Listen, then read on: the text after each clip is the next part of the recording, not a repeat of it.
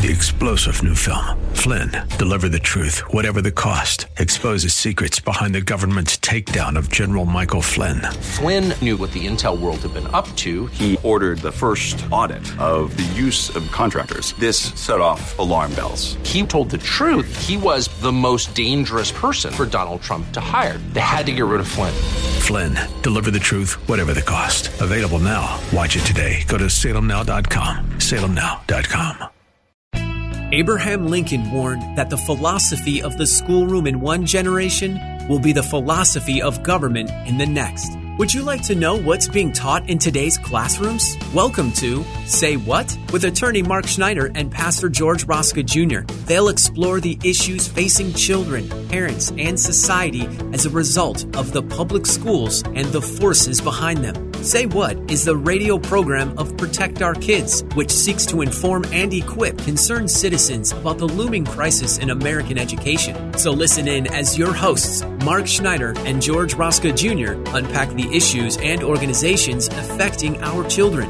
And now here's your hosts, Mark Schneider and George Rosca Jr. Hello, everyone. I'm George Rosca. And I'm Mark Schneider. And we want to welcome you to today's episode 85 of Say What, where we talk about the threats to our children in the public school system, including the transgender craze that is being pushed by sexual revolutionaries in the name of studies that claim this is the best thing for our kids. That's right, George. You know, these sexual revolutionaries keep on making the claims that we need to support children or they will commit suicide. Well, today we'll be talking about a very important summary by a gentleman named Dr. Stan Weed, a man that has been pivotal to helping wade through the mountains of data and bringing truth to bear. And so let's give a quick introduction about Dr. Stan Weed and his latest research or evaluation of the vast body of research that now is coming out on this topic. So he recently published this new evaluation of basically he's trying to take the top transgender research that is out there and say, okay, let us examine it and see what is it actually telling us? Mm-hmm. Because we know what the other side is always claiming. So he in fact, that's all we hear is what the other side is claiming. That's all we hear. So he summarized this and he calls it the 5 things every parent and policymaker should know.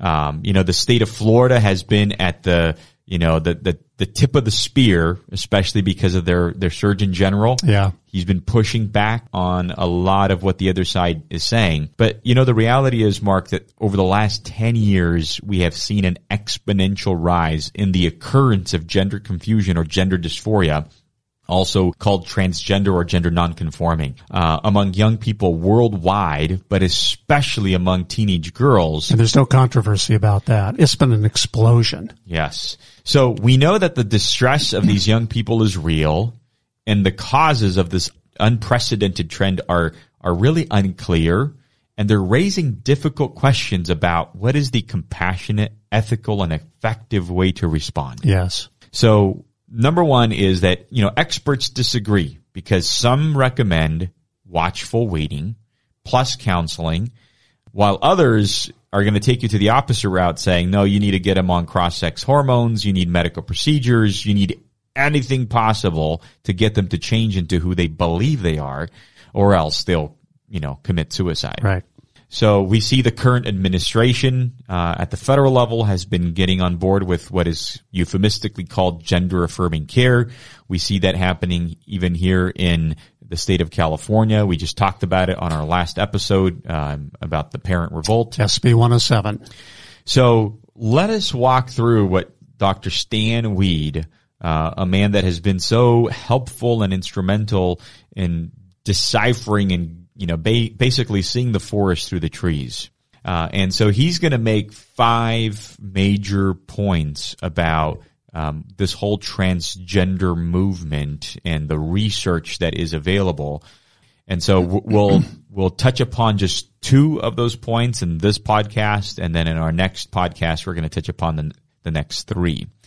So here's what we're going to do, Mark. We're going to dive into some weeds I'm here. looking forward to it. There's a lot of weeds, but it's important information. But very important information. And parents, Dr. Stan Weed actually has all of this information on his website. If you just Google him, Dr. Stan Weed, his website shows up very first on Google. So point number one, it's the question, what does research show about the benefits and harms of cross-sex medical treatment for minors? So the scientific evidence has not shown that cross-sex medical treatments are beneficial to children or adolescents. The research making these claims is not scientifically reliable. And we're going to get into the understanding what we mean by not scientifically reliable. Mm-hmm. In fact, there is evidence of harmful impact. Consequently, a growing number of scientific agencies do not recommend such treatments. Instead, they recommend counseling and watchful waiting for gender-confused youth. So here's a summary of the evidence that we're going to get into. So many scientific agencies, including here in the U.S., but a lot more internationally, do not recommend medical transition for youth because the research claiming to show positive effects from cross-sex hormones or surgery is methodologically flawed and not scientifically reliable. Number two, the limitations of these studies include lack of control groups. So now we're going to get into how these studies were performed. There are lack of control groups. They are very small sample sizes.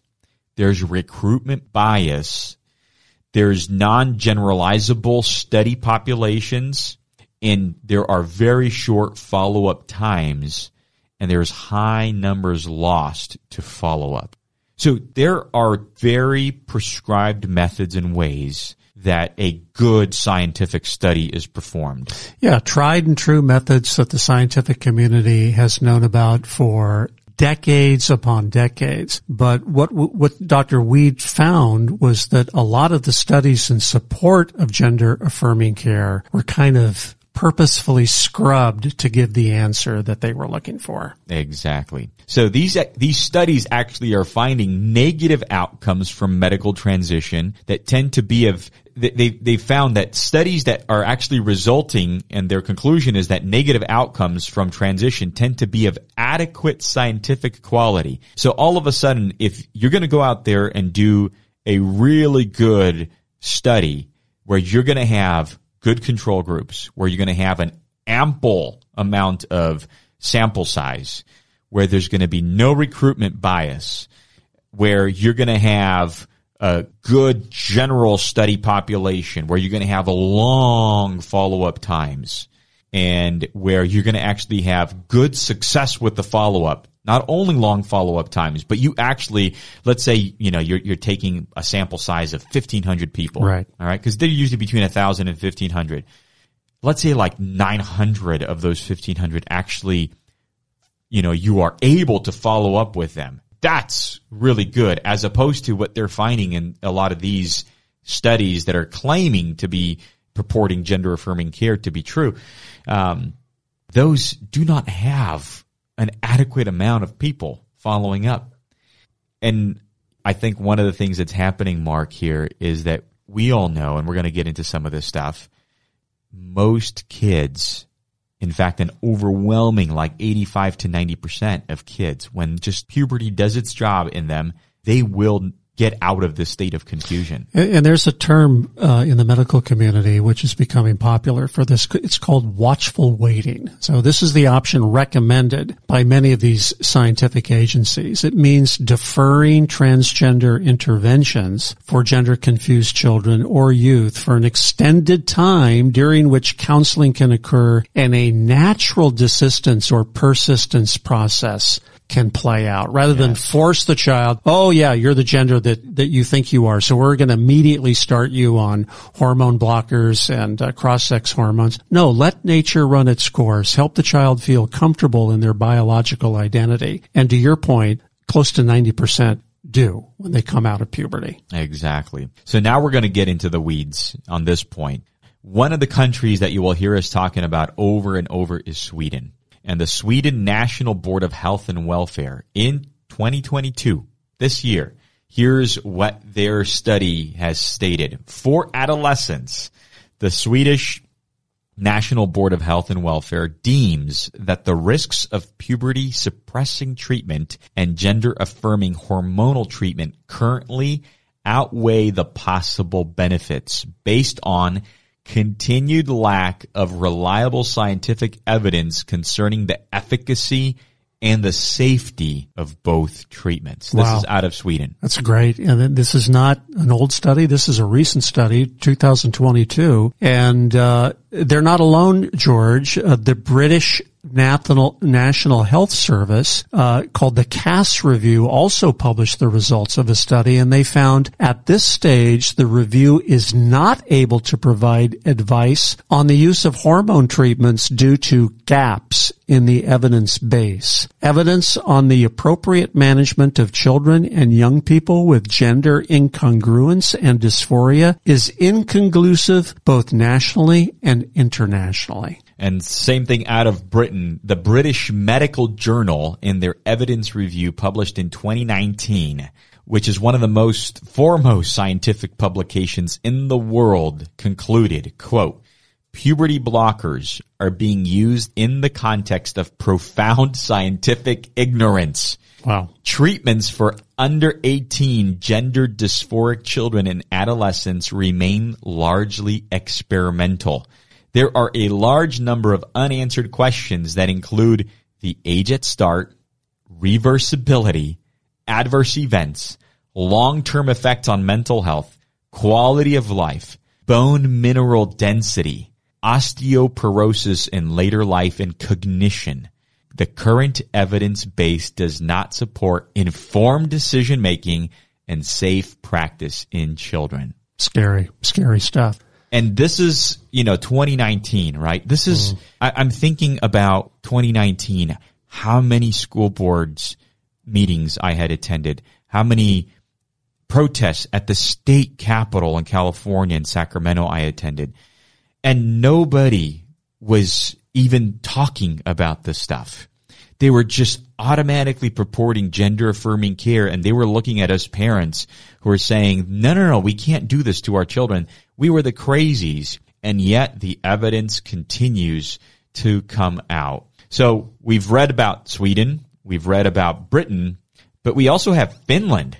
These are not bastions of conservatism, George, out of a red state America. These are traditionally liberal oriented countries in Western Europe. So this should be, I think strong evidence to make Stan Weed's point here. So the Finland Board of Selection of Choices for Health Care, called PALCO, said that the first-line treatment for gender dysphoria is psychosocial support and, as necessary, psychotherapy and treatment of possible comorbid psychiatric disorders. The reliability of the existing studies with no control groups is highly uncertain. And because of this uncertainty, no decision should be made that can permanently alter a still maturing minor's mental and physical development. In light of available evidence, gender reassignment of minors is an experimental practice. No irreversible treatment should be initiated. Pretty strong statement. Very strong. And Mark, the very first line that you said about the first line of treatment for gender dysphoria is psychosocial support. We've been saying that all along. We have. And in fact, in California, if you remember back in 2018, Assemblymember Evan Lowe wanted to ban any kind of counseling that pastors or therapists, give they basically refer to like shock therapy. The name slips right now. But he had Assembly Bill 2942 at that time, where he was trying to ban any type of counseling of minors in the state of California by professionals or by pastors. You automatically had to affirm what they were going through, and that's it. You couldn't try to help them, work through it and process it in this manner, what they call the the psychosocial support. And the irony, George, here is that it's not just these Western European countries. I mean, the U.S. has become sort of a hotbed for promoting gender-affirming care therapies. But U.S. law as well, U.S. medical studies have found the same kind of results as these Western European countries. In fact, the U.S. Food and Drug Administration in 2022, the FDA added a warning to the labeling for puberty-blocking hormones to monitor patients taking what are called GnRH agonists for signs and symptoms of pseudotumor cerebri, including headache, papilledema, blurred or loss of vision, diplopia, pain behind the eye or pain with eye movements, tinnitus, dizziness, and nausea. A host of problems that come with gender-affirming care. Exactly. So the evidence is just piling on top in favor. And Mark, that's called conversion therapy. They were trying to ban that, and they euphemistically label that because, all of their, commercials were trying to give you that image that, conversion therapy is like putting somebody on an electric chair, getting the gay out of them or something like that. And George, I'm looking at this list of evidence, and we don't have time to recite all these, but you have assembled scores of similar evidence findings that all say that there's no solid evidence that gender-affirming care is beneficial to students. On the contrary. Exactly. And this is just point one. All right, so going to point two. Now, here's the question, what does research on medical gender transition tell us about preventing suicide in trans youth? And this is another huge point because this is where they hit it home. They have been scaring politicians and policymakers that if you do not provide gender-affirming care, people will commit suicide. They have indeed. And so the conclusion is that research does not show that medical gender transition is necessary to prevent suicide. In fact, there is evidence that medical transition procedures may increase suicide risk in gender-confused teens. And so we're going to go back to a Swedish study that was published actually in 2011. And we've cited this study many times. We have. And this Swedish study, recognized as a landmark 30-year longitudinal study of life after transgender surgery, found that 10 years after sex reassignment surgery, the transgender patients were 19 times more likely to die from suicide than the typical person in the Swedish population, after accounting for differences in individual mental illness before surgery. So this Swedish study is probably one of the most important studies for parents to know. Another point was that those transitioning male to female are at higher risk for suicide attempts after sex reassignment. And the study authors concluded surgery and hormonal therapy is apparently not sufficient to remedy the high rates of mental illness and mortality found among transsexual persons. Our findings suggest that sex reassignment, although alleviating gender dysphoria, may not suffice as treatment for transsexualism. And George, you've cited study after study that corroborates what you just read. Here's one from Carmichael, 2021, a recent study patterned after an early study in the Netherlands that said puberty blockers improved mental health in transgender youth, found that puberty blockers had no positive effect on mental health or suicidality. Another study here, WIPEG's 2020, an important finding was that the incidence for observed suicide deaths was almost equally distributed over the different stages of treatment. So, i.e., the suicide rate was roughly the same before and after cross-sex surgery. Here's one from Turban, 2022, a recent study cited as evidence that cross-sex hormones during adolescence reduce suicidality in adults, obscured contradictory findings, and seemed to downplay evidence suggesting increased suicidality for 16 to 17-year-old patients. The study used the weak correlational research design, lacked adequate control for some confounding factors such as pre-existing mental health, and combined the effects of two very different hormones, testosterone and estrogen. And the study goes on from there. And from here, Biggs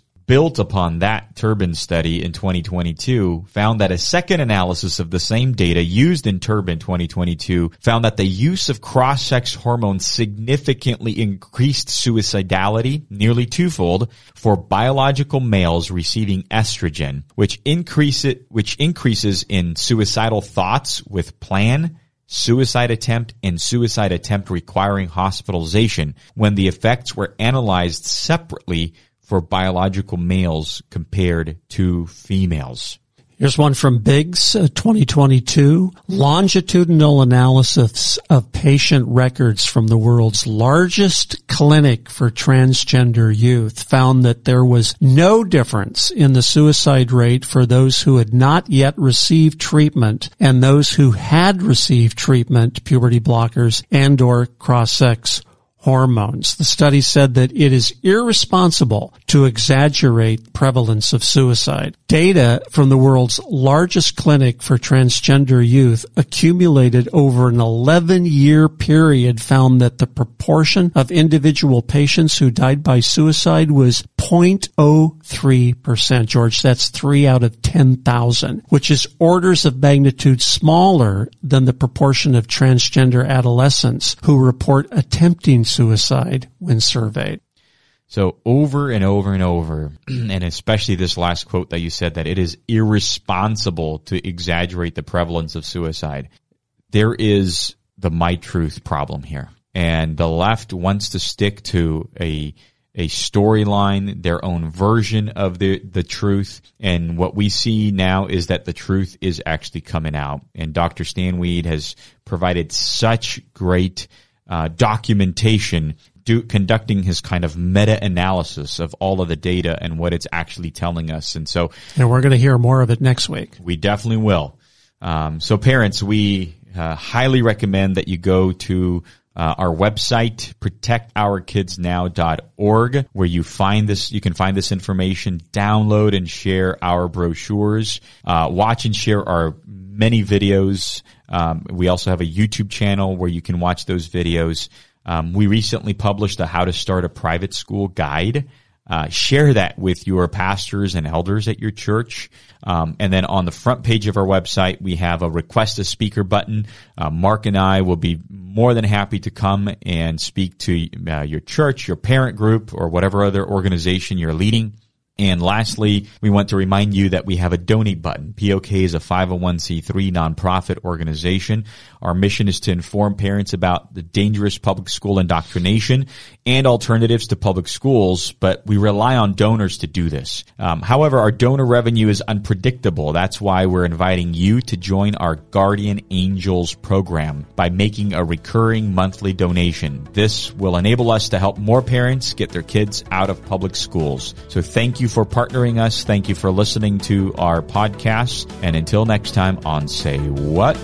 You've been listening to Say What, the radio ministry of Protect Our Kids, where they seek to inform and equip concerned citizens about the crisis in American public education and the forces working against our children. Join us at this same time every Saturday as attorney Mark Schneider and Pastor George Rosca Jr. unpack the issues so that we can better safeguard our nation's children. For more information about this program or Protect Our Kids, email the show at info@protectourkidsnow.org. That's info@protectourkidsnow.org. And join Mark and George right here next week at this same time for another episode of Say What.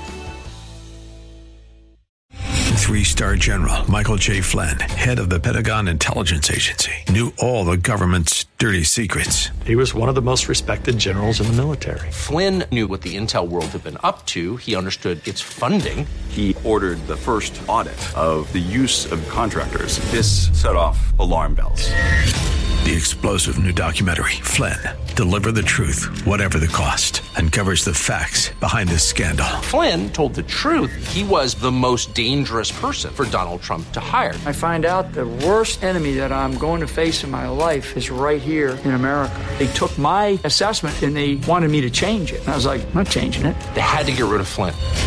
With in-depth interviews, archival footage, and never-before-seen personal records of the man behind the headlines. I just felt like I was drowning. Flynn, deliver the truth, whatever the cost. Available now. Watch it today. Go to salemnow.com. salemnow.com.